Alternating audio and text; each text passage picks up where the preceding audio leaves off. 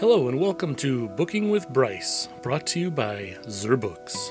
As always, I'm Bryce Barnes with producer Viscar Totemacher in the booth. Guten Tag. Today's episode is part one, or whatever, of It's All an Illusion, where we explore the children's Bible stories to give a better idea of all those wacky illusions that you find throughout most of American literature. The version that we're using is the Children's Bible in 365 stories. It looks like it's by Mary Batchelor, which I think is funny because I'm sure that's not how you say her name, but she's a Mary Batchelor compiling children's Bible stories. I don't know, whatever. If you can't tell, this is kind of how all this is going to go. I'm going to read stuff and probably comment on it and make mistakes, and you know what? You're going to listen to it or you're not, and that's cool.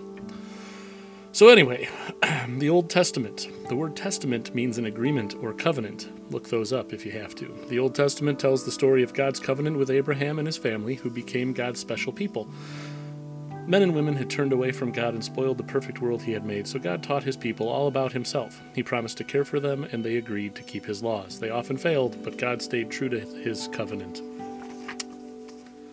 So, part one, the story of creation. God makes the world. Genesis 1. Long ago, before time began, our world was dark and desolate. Then God began to create order and beauty. First he commanded the light to break into darkness, and there was light. Next he ordered the raging oceans to go back, so that dry land appeared, but the land was empty and silent except for the lapping of the waves and the sigh of the wind. So God commanded the earth to produce trees and plants. How lovely the first green leaves and bright flowers looked. Then high above in the lofty skies that he had made, God commanded the sun to shine in the day and the moon to give a gentler light by night. He created the stars to twinkle in the velvety darkness. Still the sky and sea were silent and empty, so God made creatures to swim and play in the ocean, from the tiniest fish to the largest whale. He made birds to sing sweetly as they flew among the trees. It was a beautiful world, and God saw how good it was. But the land was still empty, so God made the animals. He created small furry creatures and huge strong beasts as well. The woods and the forests, the fields and the plains came alive with the animals that God had made. God told all the fishes and birds and animals to bear young, to grow in number, so that his whole world could be full and busy and content. Busy and content. Interesting. God looked at all that he had made and said, "It is very good." Boy, that's my God voice. I got to work on this. 2. God makes people. Genesis 1:2. God looked with gladness at the vast universe and the beautiful world that he had made, but he knew that he had still to make the most wonderful part of his creation. "Now I will make human beings," God said. "They will have minds to think and know and love me, and I will put them in charge of this world to keep it in order." Sucker. First God made the man called Adam. But even with all the animals to care for and play with, Adam was lonely, so God made the woman, Eve, to be his wife, so that they could plan and talk and laugh and love together. God blessed them both and told them to enjoy everything in the world that he had made. They were to have children to help them in the task that God had given them, but although they were in charge of the world, they must always obey God. He loved them and knew what was best for them.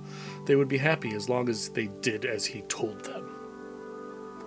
God gave Adam and Eve a beautiful garden to live in. There were trees laden with ripe fruit for them to eat. "Pick the fruit and eat it freely," God told them, "but do not eat the fruit from that one tree in the middle of the garden. That is the tree of the knowledge of good and evil. If you eat the fruit from that tree, you will die." I wonder what's going to happen. God brought all the animals and birds to Adam so that he could give them names. Adam and Eve talked to the animals and played with them, and they did just as Adam and Eve told them. Adam and Eve looked after the garden for God. They took good care of all the plants and trees. In the evening, when it was cool, God came to talk to them. But only when it was cool to talk to them. He didn't want to do it when other people were around or something like that. Okay, fine. Temperature-wise, when it was cool. But you knew that. Denotation, connotation, that kind of mumbo-jumbo. They would all walk up and down, sharing all that had happened, until darkness fell to end another perfect day. Creation spoiled. 3. The tempting fruit. Genesis 3. Nothing could spoil the happiness of Adam and Eve in the Garden of Eden, or so it seemed. But there was one person who was plotting to spoil all that God had made. He was Satan, the the enemy of God, who hated all that was good and lovely. One day, the snake, who was the most cunning of all the creatures in the garden, whispered to Eve, "Did God really say that you must not eat any of the fruit from these lovely trees?" "Of course not," Eve replied. "We can eat all the fruit we want, except for just that one tree over there. God says we must not eat that fruit, for if we do, we shall die." "That's not true," the snake said softly. "God knows that if you eat that fruit, you will be as wise and clever as he is. That is why he has told you not to." Eve looked with new eyes at the luscious fruit that hung in clusters from the forbidden tree. Ooh, that word luscious in there just makes it fabulous. How lovely it looked. She imagined how good it would taste. Then she thought how wonderful it would be to become as wise as the snake had promised. Then, her mind made up, she quickly picked one of the tempting fruits, bit into it, and handed it to Adam to try too. But instead of feeling clever and wise, they both felt miserable and ashamed. They had disobeyed the wise and loving God, who was their creator and their friend.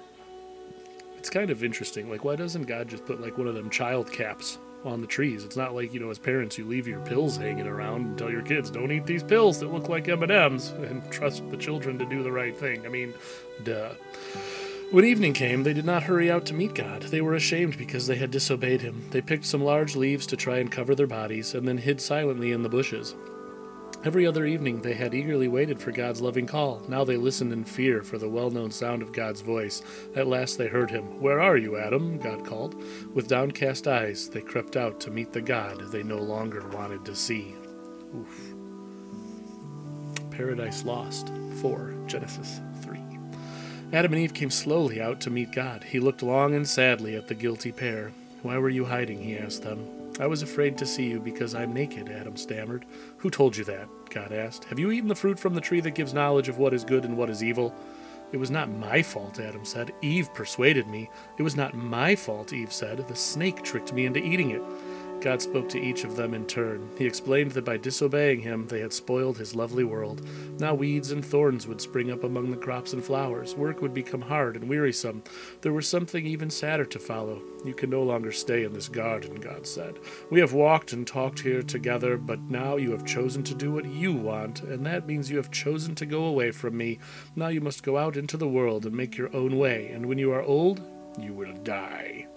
With heavy hearts, Adam and Eve left the beautiful Garden of Eden. God's messengers, with swords of flame, guarded the gates of the paradise that man had lost, so it seemed, forever. Cain and Abel, the two brothers. Genesis 4. Two sons were born to Adam and Eve after they had been banished from the Garden of Eden. The boys grew up, and Cain, the older one, became a farmer, growing crops. Abel, the younger brother, became a shepherd. One day, the two young men decided to bring presents to offer to God. Cain brought a sheaf of ripe golden corn, gleaned from his harvest field. Abel's present was a newborn lamb, chosen from his flock.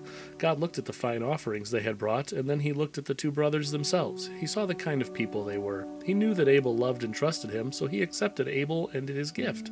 But God refused Cain's present. He could not accept Cain because he was cold and proud and self-willed. Cain was furious. He scowled angrily and turned on his heel to leave God's presence. Before he could go right away, God spoke to him.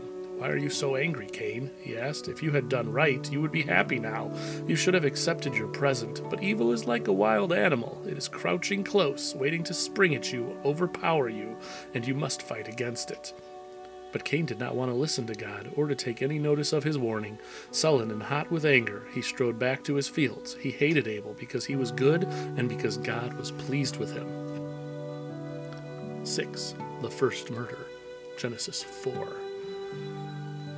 God was pleased with Abel, but he had refused Cain's gift. Cain was furiously jealous of his brother, and the sight of Abel's happy face only made him angrier. He determined to get even with him somehow. "Let's go for a walk in the fields," he called to Abel one day. "All right," Abel replied readily. Perhaps, after all, his brother wanted to be friends with him again.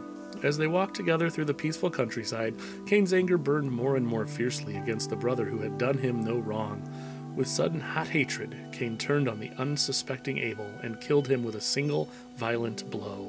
It was all over in a moment. Without a backward look, Cain walked quickly away. Then God spoke to Cain.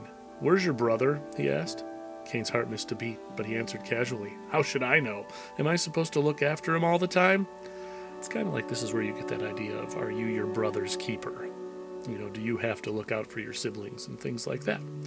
Cain, why have you done such a terrible thing? God said sadly. Then Cain realized that God had seen all that had happened and knew about the hatred and jealousy in his heart. Your brother's blood cries out for justice, God told Cain, and this will be your punishment. The earth will no longer grow fine crops for you. You will become a homeless wanderer for the rest of your life. My punishment is too great to bear, Cain cried out. Those who find out what I have done will kill me. I will protect you, God said. You will not be killed.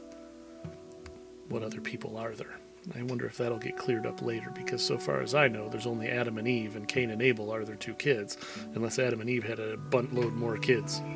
So Cain went away from his farm and from his home. Worse still, he went away from God. He had been too proud to listen to God's warning. He had chosen to hate Abel and to murder him instead of loving his brother and being happy with him. Well, since it sounds like Viscar is doing something weird in the booth, we'll go ahead and stop there for now, and we'll pick it up next time, starting with the story of Noah and his magic ark.